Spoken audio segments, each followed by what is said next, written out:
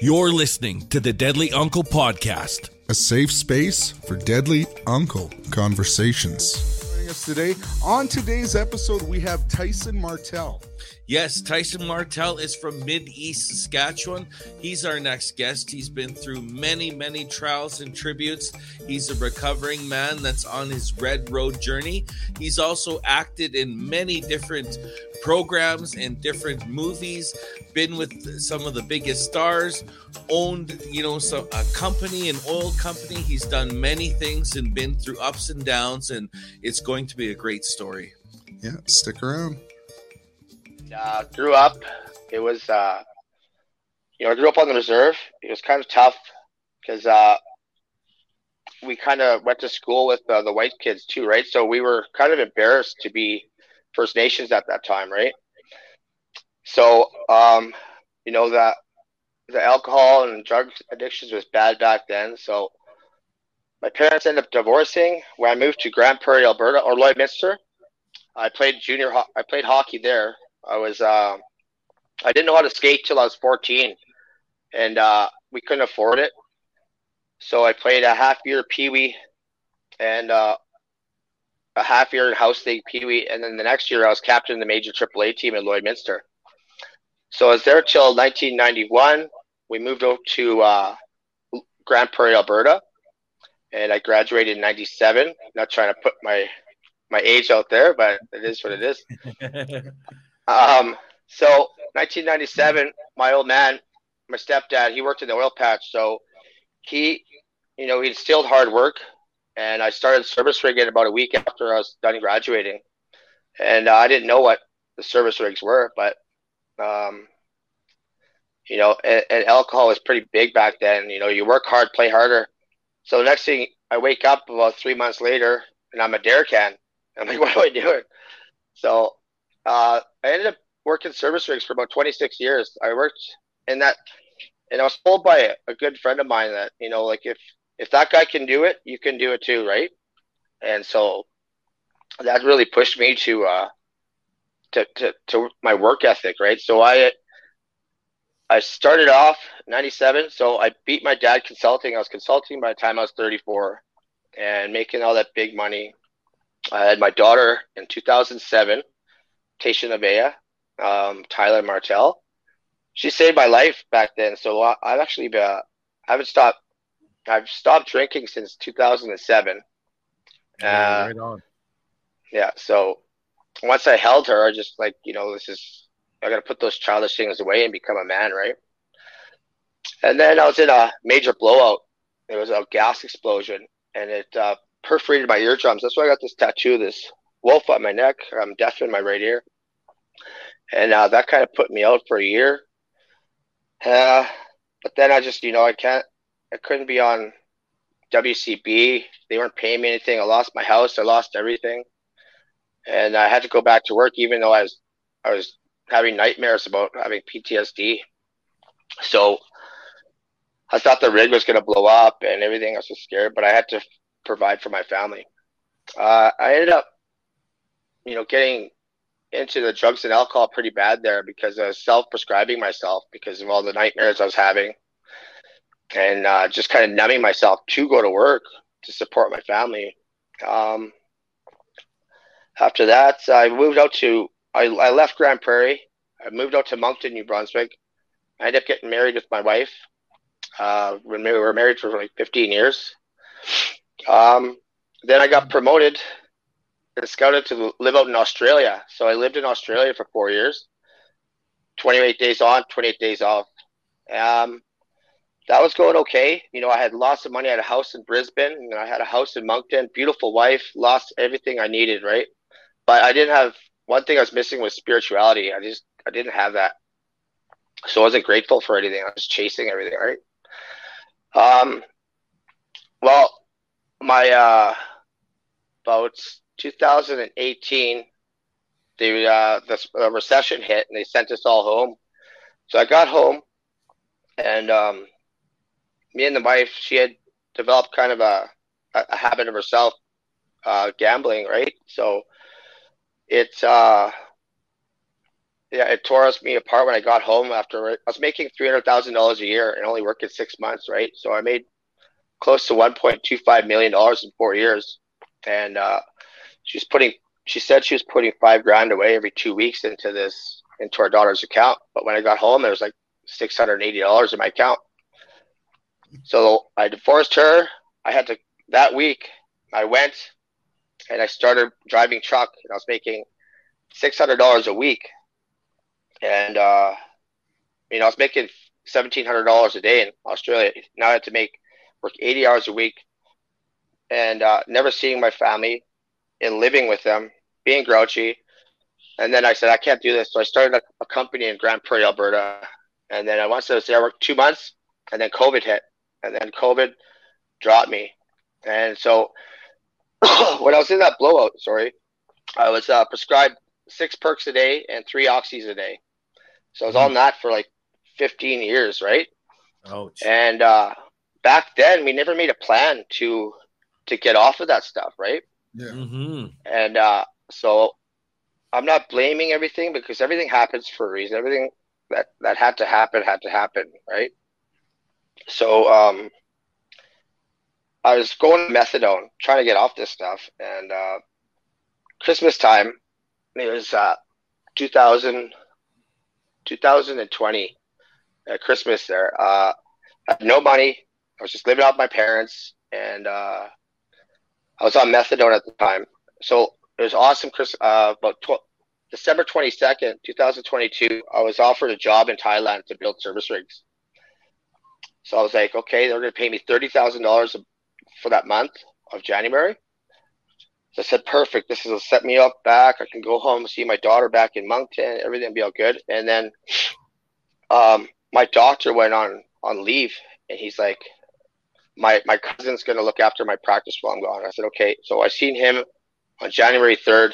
I said, I need to go on my prescription because I can't take methadone in Thailand. So can you just prescribe me my medication so I can, just for this month, and then I'll go back on my methadone when I get back. Well, there's a language barrier there, and he thought that I still wanted to be on methadone and take my medications, right? So he blacklisted me, and here I am.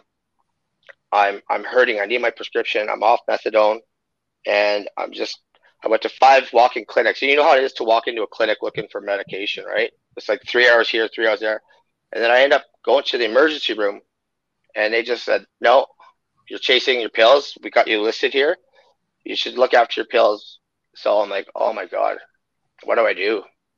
So I walked out of the emergency room crying. And I was like, please, I need something. And my friend, I didn't grow up in Grand Prairie. I got old in Grand Prairie. And he's selling this little, he says, take a little piece of this, because he was either jump off a bridge or just curl up in a ball and just die right there. When you're withdrawing off of Percocets and that, it's so hard on your body, right?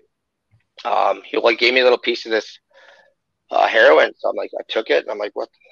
Instantly, I was just, boom, good. I'm like, oh my God, thank you. He goes, don't you smoke that. Don't do anything. That's just until your doctor gets back. And then I'm being open with my wife at the time. I said, honey, this is what I have to do right now until my doctor gets back. And she says, no, you're using heroin. You're not welcome back here. We don't want you back here in Moncton. So then I went on the pity party and just began to just use and abuse it and mask that pain and embarrassment, right? And the guy that I was hired in my contract, he got fired on Christmas Day. So that job was gone too. So everything's just kind of, was just chaos. It's just landed so heavy on me. Then I got bad into the addiction. I'll just jump forward here, just living on the streets, hustling, just doing what I could to make ends meet, feed my addiction. And my best friend, Jason Mishaw, he found me in a shed, eh?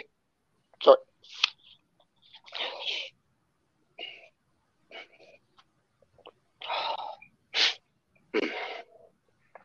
well, he found me, and I was like, living in a shed. Excuse me. Oh, it's all right, brother. Take your time, man.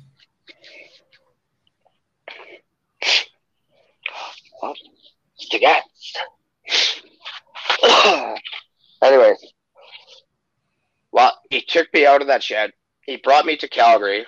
I detoxed on February 28th at the Alpha House in Calgary. And then I went to Simon House, and I finished there on, what was it here? I got it right here. Oh. Well, anyways, it's in June. It was after my daughter's birthday, so it was a birthday present to my daughter that I was 3 months sober, right? Beautiful. When I was in treatment, I met Gerald Auger, and you know, I didn't know Creator. I didn't know a higher power. It was tough for me because I was like, well, why is my God, why is my Creator doing this to me, right? And as soon as I met him, a week after, he asked me to be his Escapuyo. So I didn't even know what that was, right? So it was just my very first pipe ceremony I went to was after class in Simon House.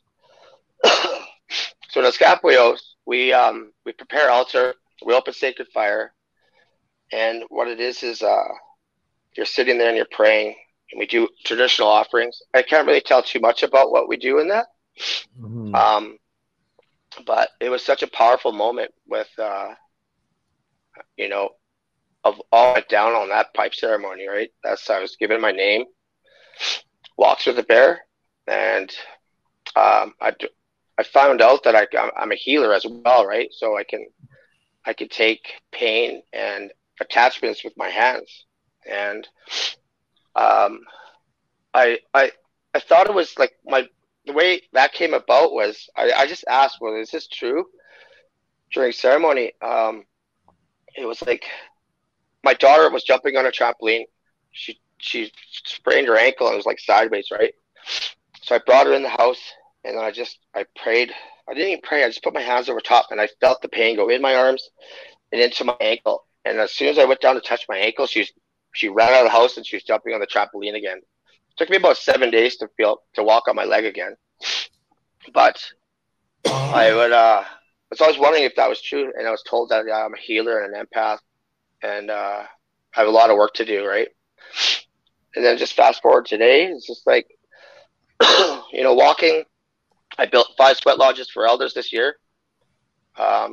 This is for, like, I didn't know Creator. I didn't know I was so gone working in that white man's world on the service rigs, the oil and gas, all that money. And I had so much, but I had so little. Now that I have little, I have so much more. Now I'm acting. I work for, you know, Faces of Wendy. And I've been on shows with Adam Beach, Gene Braverock, Nathaniel Arcan, Simon Baker, Carmen Moore. I shot my first commercial on October. It's for Elections Alberta. You know, I'm starring in it. And then I got my first 3 scenes. Here I go, like I play a cop, right? My scene is like, drop the weapon, hazard here, get on your knees. And just like 10 months prior to that, I was the one getting arrested. Now I'm a cop playing that, right? Now you're playing a cop, eh? Yeah. And then I got this other one, like just building teepees, building sweat lodges for these elders, following protocol, not knowing what protocol is, but just learning every day and just being guided to do the right thing. You know, I just find out, I do my morning prayer in the morning. I thank 4 directions. I thank my guides for being with me. I thank the earth and Creator. And when I do that every morning, I thank these things that got me here. I'm not laying in bed at the end of the night going, why didn't this work out for me? Why didn't that work out for me, right? Mm-hmm. So I'm very blessed to be here today. I got another offer to be on another movie. Can't really tell you which one it is, but it's being filmed here. So these are just gifts of sobriety. And I'll just touch base on the project I'm working on. It's traditional hide scraping. You know, I want to teach our youth to see what it takes to actually make these ceremonial objects and what our ancestors had to go through in this weather, you know, for us to be here today, right? So I've got 4 moose, 3 elk, 2 deer, and 3 buffalo, and those were all donated to me. And this all started because my friend Alyssa, she introduced me to Helen McFadden over at Stardale, and I went and listened to these little girls drum, and I had this elk, and I wanted to make a sweat lodge drum, so I donated the elk to Stardale, and I met Flora Johnson through that, and Flora Johnson introduced me to Tara, and they are the women that work at the hub of Forest Lawn, right? So it just started by me donating this elk to them, turned into now I'm facilitating. I'm being sponsored by UNICEF Canada, United Way, and I got another government grant to teach our youth about these traditional ways, right? So that's me. That's 44 years in a nutshell right there. Wow, that's amazing. And so coming from Saskatchewan, we know that there's like a lot of Soto and Cree. So I'm just wondering which tribe is your mom and father? I'm First Nations Cree, Treaty 6 from Waterhen Lake, Saskatchewan. Yeah. No, that's amazing. I know a Dean Martell from Waterhead Lake. Yeah, that's my uncle. Oh yeah, that's my uncle. I know your uncle, your deadly uncle. Yeah, Dean's a great uncle, guy. another one. Tyson, he's a good singer. I just want to say congratulations on your recovery and all the hard work you're putting in there, because that's important. I grew up in Central Alberta, and I grew up around a lot of people that worked in the oil and gas industry. Can you comment a little bit on the culture that you were, what it was like for you as an Indigenous person working in the oil and gas industry? It was, we have that label right off the bat as a lazy Indian, right? It's like all these native jokes out there. So that's what really drove me to work harder than that white guy. I'm trying to be prejudiced because, sitting in ceremony, it's not so much Asian, black, colored, white, and red. It's, we're a human race, right? We're a spiritual being having this human experience, right? But it was hard, being called this lazy Indian, and that's what drove me to work harder than them. And I got promoted over them, and I made more money than them, and that just springboarded everything. I even played junior hockey when I was younger because of the racism. It pushed me harder to be there. I was a captain of every major AAA team since Bantams, right? Yeah. So, but it's a rough industry because it's like all that money you're making, you're drinking after work, and you're not eating. You're going, you sober up, and you're at work, and you're working at this high pressure, and there's all this heavy machinery, right? And you're doing it out in those extreme temperatures, right? It's a hard industry. Sure builds work ethic, though, that's for sure. Well, it's not work for the meek, that's for sure. Like all the people that I know that have worked in the oil field industry are definitely hard workers. But I can imagine, knowing the people that I grew up with, I imagine I know what you went through in the racism end of it anyways, is all I'm trying to say. It's they work hard, but they're also, hard knocks too. Yeah. That's right. Yeah, it's working in those extreme temperatures. It's like I worked in minus 52 and plus 52 in Australia, right? So it's kind of, my body's just so. Yeah. So growing up, were you exposed to ceremonies, or was that something that came along later in your life? Does your family practice traditional ways, or have you gone back to your territory to learn any of those? Well, my great-great-grandpa, his name was Agecoutay, and he was a pipe carrier and a medicine man as well, right? And being a medicine man and a pipe carrier is in my family. But my mom has 17 brothers and sisters, and none of them don't practice it at all. Like, I think we went to one powwow or a Sundance, and it was just, just driving by it. And we were we were whitewashed, as you could say, right? Because it was, it's just trying to fit in, being like not even going to church, right? it was just like, okay, don't act native around these people, just act normal and stuff, right? It was kind of and try not to have the accent. Don't have the accent. That was it, right? And it was. Oh, we lost him. Maybe his phone died. Well, we'll wait for a second and hopefully he'll click back on. Good episode though, man. Good episode. Oh, there he is.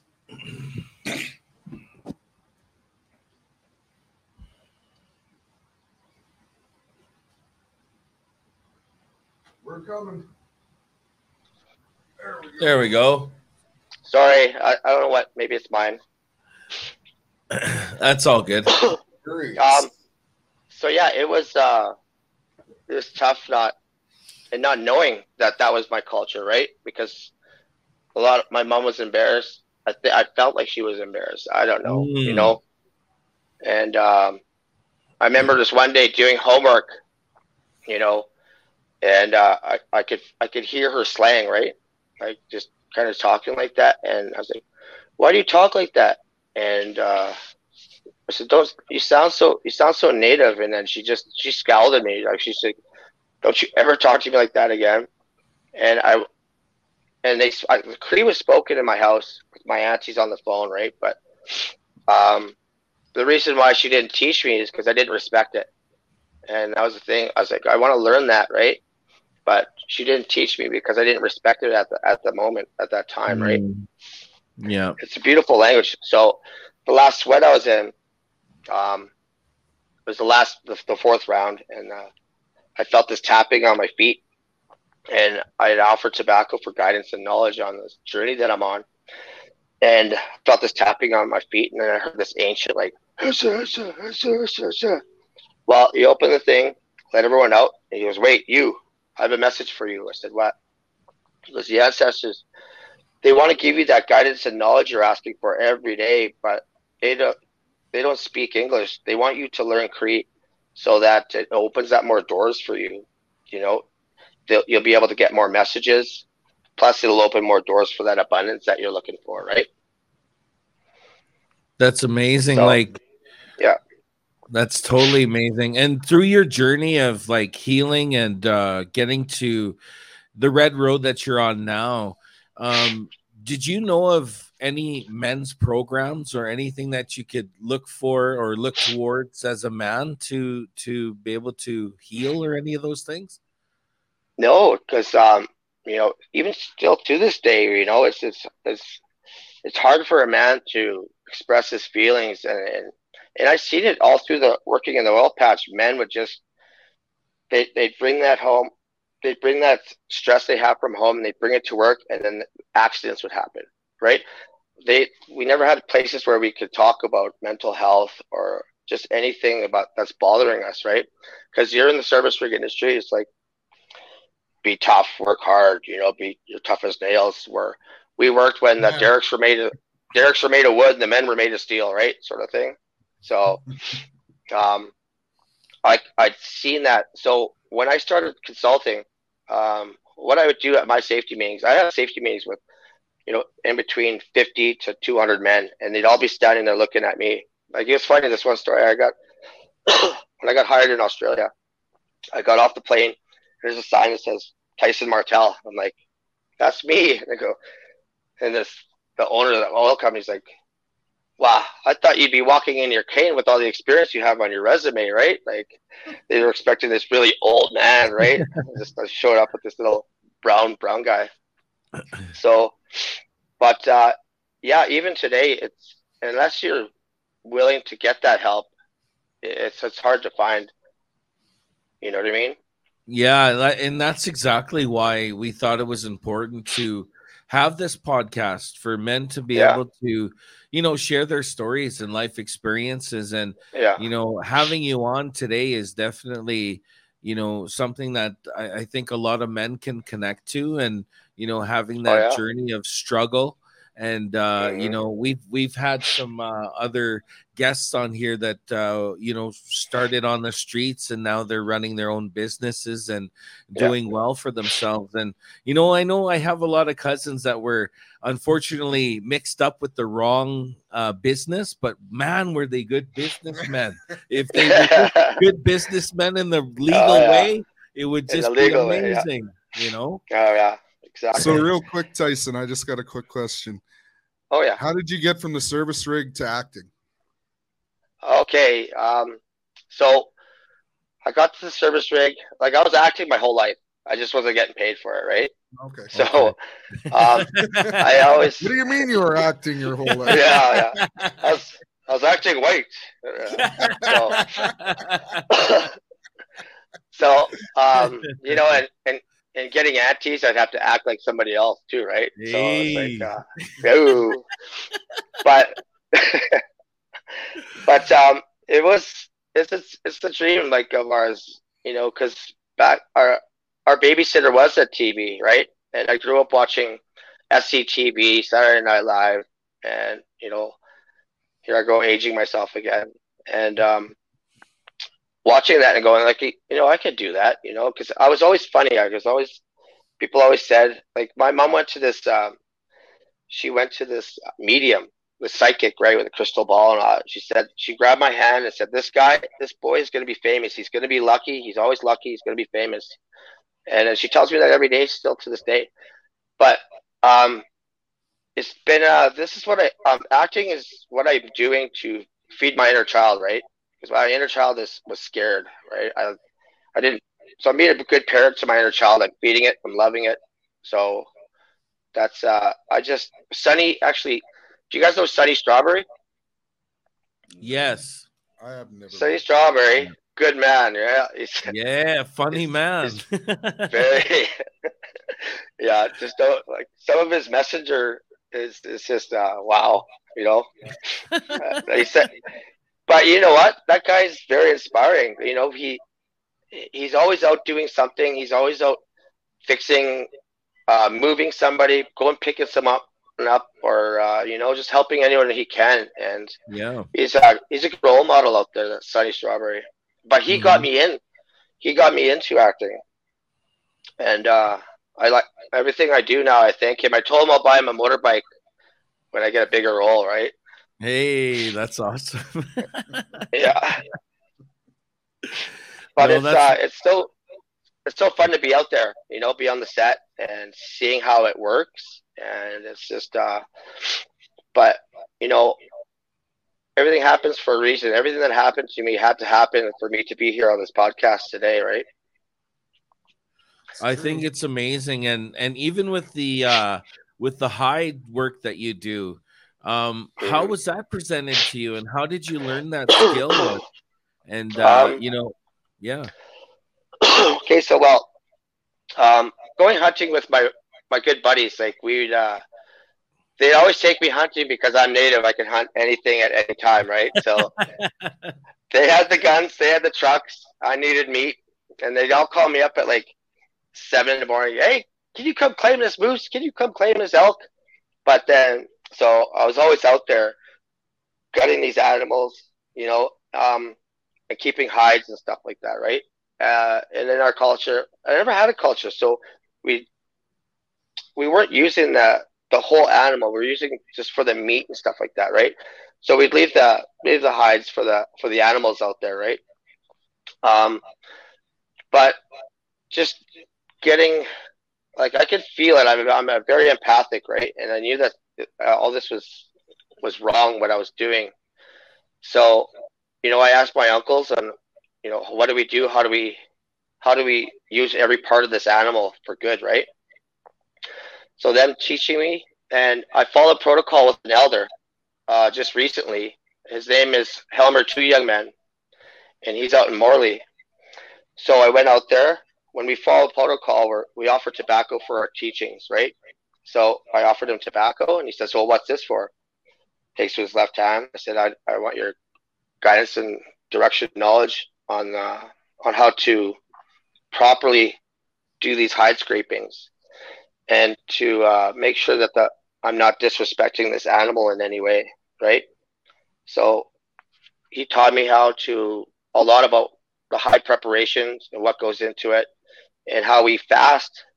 We fast a day before we go hunting, and that's your sacrifice. So your spirit is talking to that animal, and that animal will sacrifice itself for you, and it'll come to you, and then you'll get that hunt, right? So following protocol and just hands-on is where I learned how to do all this hide scraping. No, that's amazing. That's so amazing. Yeah. So, go ahead.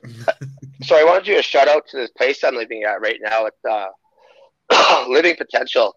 His name's Justin Herda. He's a good man, right? It's a safe place it's a sober living environment, right?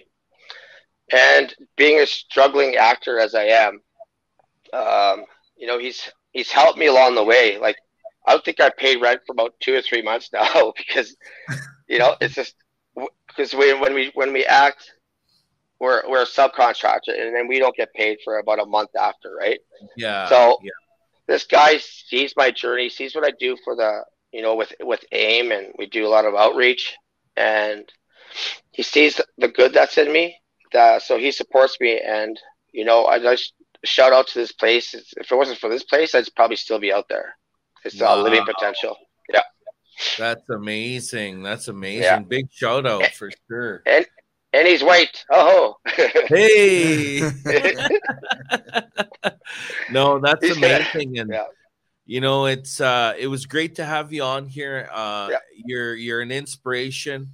And we have a hat for you now because you definitely are a deadly uncle. Thank you so much for having me. And just one more thing that I want to talk to you about, because you are into the cultural aspect now. One thing that we've been talking about is having a safe space in every major city within our city limits to be able to have wakes, to be able to have ceremonies. For the ones that are, like you said, that are living on the streets and that might need guidance, that don't have rides out into the land.